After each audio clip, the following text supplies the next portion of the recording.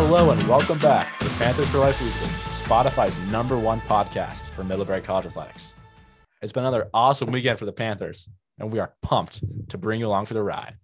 My name is Cole, and I'm joined by my friends Ben, Ian, Sam, Nima, Dan here. You may have just heard some new names in our traditional PFL intro. Well, I'd like to take this chance to welcome two huge friends of the pod, Nima Khodakhah and Ian Bolton. Nima and Ian are two of our good friends, and we were super excited to welcome them on for this episode of PFL Weekly. I'll let them introduce themselves to you. Hey, I'm Ian, an avid mid-sports fan and longtime PFL listener. Being on this podcast is a dream come true, and I've been amazed by the professionalism and breadth of knowledge displayed by the hosts. Hey, I'm Nima. Been friends with Cole and the guys for a while and always wanted to be a part of the podcast. So I would like to thank them for giving me this amazing opportunity to come on and talk about mid-athletics. Men's and women's squash teams are on hold going into the break, opening up competition again at the start of the new year. The women will travel to Georgetown and the men will travel to play Navy before both go to Pennsylvania to take on Dickinson and F&M. Both teams are off to a great start, the best in program history for the men. We had the privilege of talking to sophomore standout Julian Sandoval on last week's episode to talk all things Middlebury squash. Go check it out. The men's skating Panthers faced another tough weekend, falling 1-3 on the 9th at Hamilton, and were shut out 0-6 by the Amherst College Mammoths on the 10th. They'll be back again, though, as they host the Middlebury Holiday Classic from the 31st to the 1st, after a bit of a break to reset and recharge. The number 9 nationally ranked Middlebury College women's ice hockey team earned a strong non-conference win against UMass Boston on Saturday by a score of 3-1. Senior Jenna Letary continued her offensive production for the Panthers, tallying a goal and an assist. The team has a break for the next few weeks, but will return to action at Kenyon on January 4th versus Lake Forest College, before traveling down to Beverly, Mass. to take on Endicott College in a rematch for their opening round NCAA tournament game last season.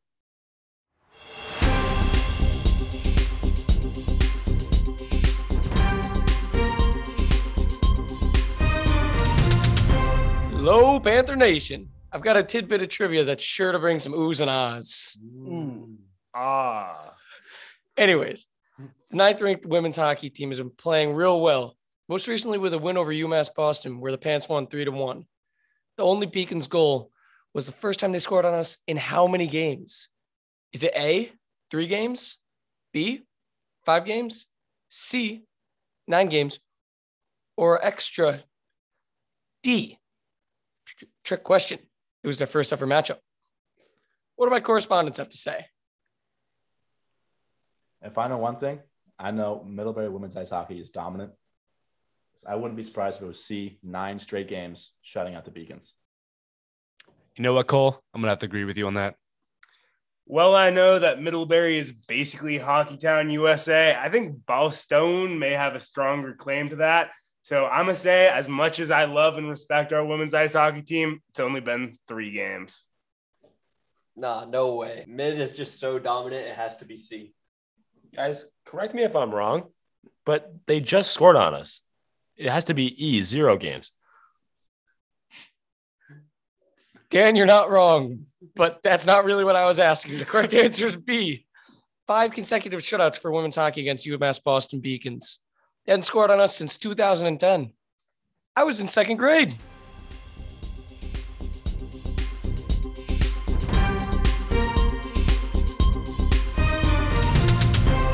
Women's ball has been nothing short of balling this past week, with 3 wins, no losses. That's 6-0 between both the men's and women's teams in the past week. How do they do it? Well, let me tell you how, Cole. DEFENSE. Defense. They say it wins championships. And the way the ladies have been playing, they could do just that. No opponent has scored more than 30 points on them in the past week, and they've won by more than 20 in each game. Their steadfast defense is really something to marvel at. They'll put the clamps on again against Babson at the end of the month in the Pearson Memorial Tournament. But for now, they've finished their play for the fall semester. Thanks, Sam. The fellas had a hot week on the court, going 3-0 with the average margin of victory being greater than 20. They've continued to be led by Sobel on the interior, and we've seen more of a guard Noah Osher, who's averaging 14.1 points per game on the season. The Panthers are taking a well-deserved break after starting their season 8-1. They'll play next on the 29th against SUNY New Paltz in the Eastern Holiday Invitational. Real good basketball from the Panthers as of late. You can say that again, Ian. We're traveling back to Pepin Gymnasium for this week's Stat of the Week, or should I say Stat Line of the Week, this time to talk about the men's basketball team. The number 12 ranked Panthers have been on a tear so far this season, winning all of their games in the past week. In a 73-53 victory over Skidmore this past Friday, standout big Alex Sobel had a career game, logging 29 points, 20 rebounds, and 7 blocks. Looking forward to see what Sobel will do the rest of the season. Both the men's and women's swimming squads recorded a dub against Springfield College on the 10th, Cole. On the men's side, Riley Griffiths had himself a heck of a day, winning the 100 free and 100 butterfly and teaming up with Andrew Dew, Sam Hughes, and Aiden McKendrick to snag another win in the 200 free relay. On the women's side, first-year Leah Smith recorded her first collegiate victories in the 1 meter and 3 meter diving competitions. From all of us here at PFL Weekly, welcome to the Dub Club, Leah. The women's next competition isn't until January 7th at Colby, while the men will have to wait an extra day before heading over to Bolton. This week, we talked to Cara Fritz, one member of a strong legion of swimming Panthers. So I'll just start us off. We always like to ask a why mid question. So I'll ask it. Why did you choose Middlebury, and what was your journey to joining the swim and dive team here like? Yeah, so I think the first kind of part of mid that I looked at was definitely like the academic piece. I'm an environmental studies major and a creative writing minor, and Middlebury is kind of the place to be for both those things.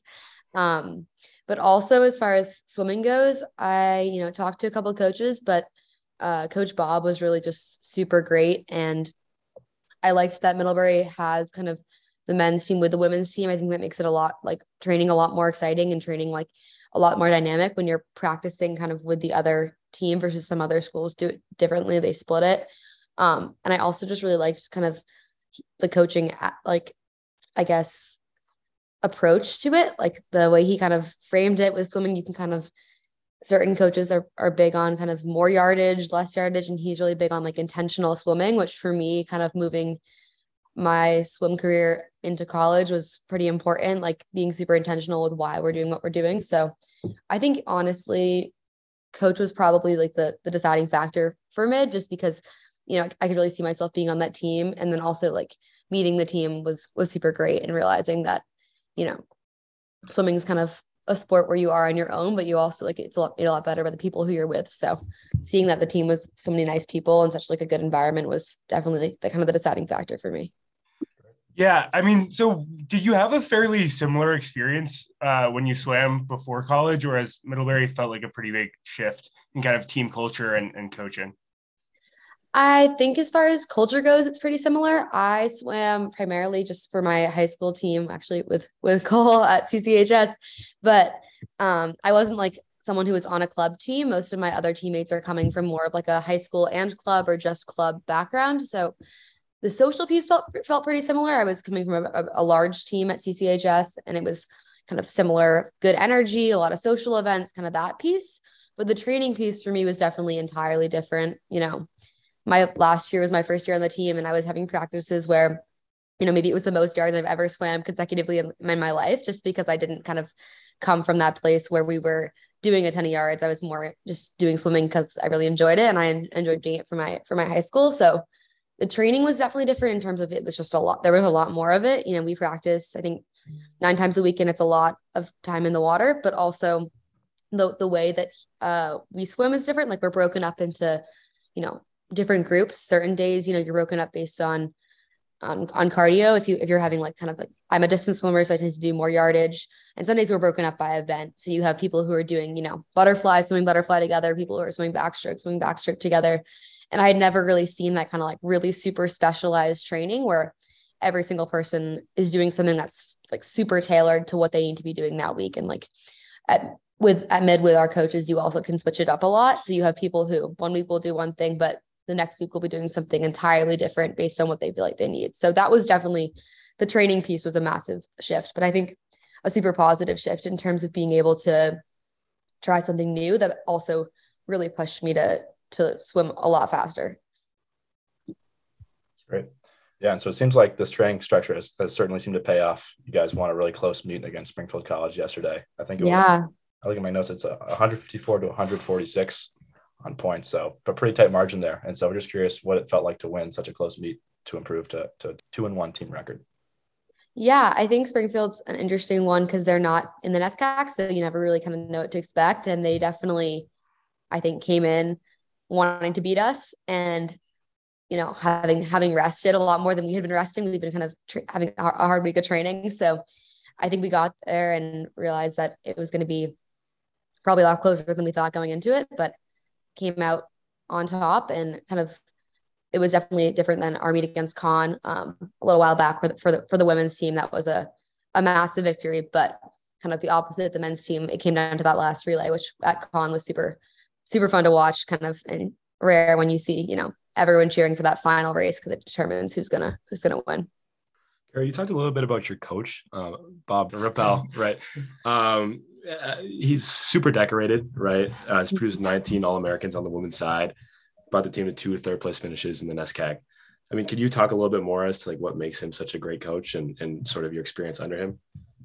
Yeah, I think he is super connected to all of his athletes, which really helps. He really wants to know what you're doing both in and out of the pool, and his door is always open, which is super helpful when you're, on a team that has so many people and so many different events. But I think being coached by someone who really wants to be coaching you all of the time and wants to know what you're up to is super important. I'd say he's incredibly communicative and super organized, which I've really appreciated. Like it's nice to know what you're doing down to the time, and with swimming, that's super important. So having someone who's so capable and also so excited about leading us is great. But I would say like the communication piece has been super inspiring, watching the way that he talks to us as a team and really motivates us and frames every single thing we do, whether it's in practice, in the weight room, at a meet, and kind of giving us the reason as to why it's important and why we're doing it and what we're going to get out of it. So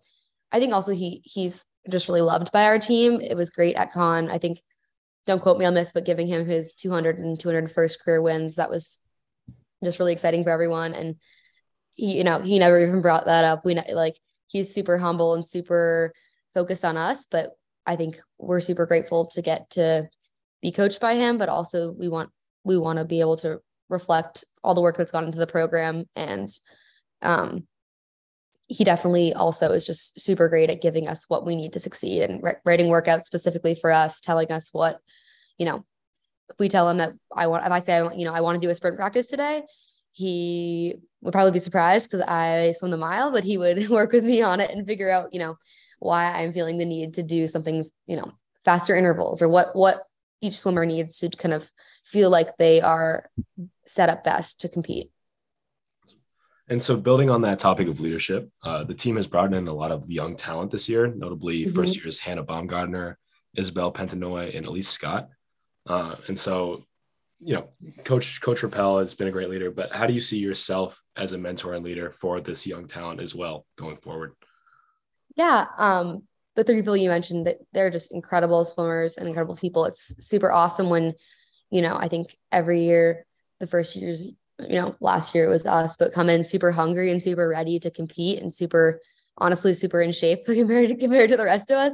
And they just have had such incredible meet performances, and it's been great to watch and see people come in on such strong notes. But yeah, I think it's really nice to be able to set the example of kind of the energy that we want to have on the team and this sense of community and lifting each other up that, yes, it's kind of an individual sport, but it's also, like you said, we win or lose as a team, and having kind of the underclassmen come in and both being fast swimmers and being a part of that side of the team and, training alongside them and kind of showing the ropes of, how we do practices, and mid's a little different. We do like a color system for our practices. So everything's kind of based on your heart rate. So if, sorry about that. If, a practice says do this at pink, that's a certain correlative heart rate. So we're always kind of training with that in mind. And that's definitely an adjustment, I think, for our first year sometimes. But I think, also a piece of that is the energy and like bringing them into a team and making them see that they are so valued, and every single person on our team has their place and brings so much to what we do, both in and out of the water. So I think it's also just super great to see the people who are coming in and who are performing so well are also people who are really buying into the team energy and who are really dedicated to being on this team and, excited about it, and so excited about it that it makes you remember why you love being on it and doing it so much, but also people who you see are going to continue to kind of build that energy and build our program and keep getting us, faster and faster, which is ultimately a big part of what we're working toward. Yeah. So final question, I think. Yeah. So final question. Every interview, I love asking a random, super bizarre animal-based question. And yeah, today's no exception. So hypothetically, if you were to put a golden retriever, a moose, a bear, a duck, and a baboon into the pool, each in their own lane, in this hypothetical, they are forced to stay in their lane, which one do you think could swim the fastest 100 meters? Can I have my options one more time, please? Yeah. It was a few. Golden retriever, moose, bear, duck, baboon. I want to say duck, but if we were in shallow water now, I don't know how fast a moose can kind of like power its way through the water. Like if it was able to just kind of run through it, but do they have to touch the ground, or can they? No, they have to swim. They have to actually swim. I did not research whether moose can swim. I assume they can swim. Assume that they can swim. Okay. I really don't think baboons can swim though. I'm ruling them out. I can't imagine that. I mean, and I feel like golden retrievers aren't super speedy. So I think I would have to say, I feel like ducks can kind of zoom. Like if I had like enough bread and I was just kind of like bribing it along, I bet I could, I'd say, yeah. You think you could coach it to victory? I think I could coach it. I think I could really kind of condition it to just go straight and race all the way across. But I think a bear could be a close second, maybe. All right. Wait, next level question. What would win, a duck coached by you or a bear coached by Coach Rupel? See, that's hard because my method was going to be just the bread. And I feel like he would sometimes he has us put on we're wearing parachutes and pulleys. And I feel like he's got some good ideas about I feel like he would get that bear in a cap and goggles and it would be zooming. It would be motivated. It would be maybe than the bear. Cause I don't know what bears are motivated by, but I feel like I've seen them in the water getting those fish, which could be also kind of exciting. Definitely. So a lot of nuance to that one for sure. That's a final answer. That's a great answer. That's the hardest question we usually ask. Yeah. Let me just stress that. I think that's it for us on our end. So thanks again so much for coming in. Really appreciate it. Yeah. You guys have a little bit of a break, but good luck when you guys resume competition in January. Yeah, we're heading to Florida on the 27th to train. So we're super excited. Nice. Yeah. Very cool. Awesome. Yeah. Well, take care and thanks for coming on. Thank you. Yeah, thank you guys. Have a good break. That's it for us from the PFL studio here in the Middlebury campus office. It has been another memorable week for Middlebury College athletics, and it has been our distinct pleasure to keep you, Panther Nation, up to date on things. Before we sign off for the week, the PFL crew and I would like to thank Ali Paquette, Director of Athletics Communications, Charles Krauntz, Senior Sports Editor for the Middlebury campus. As always, it's great to be a Panther. Thank you.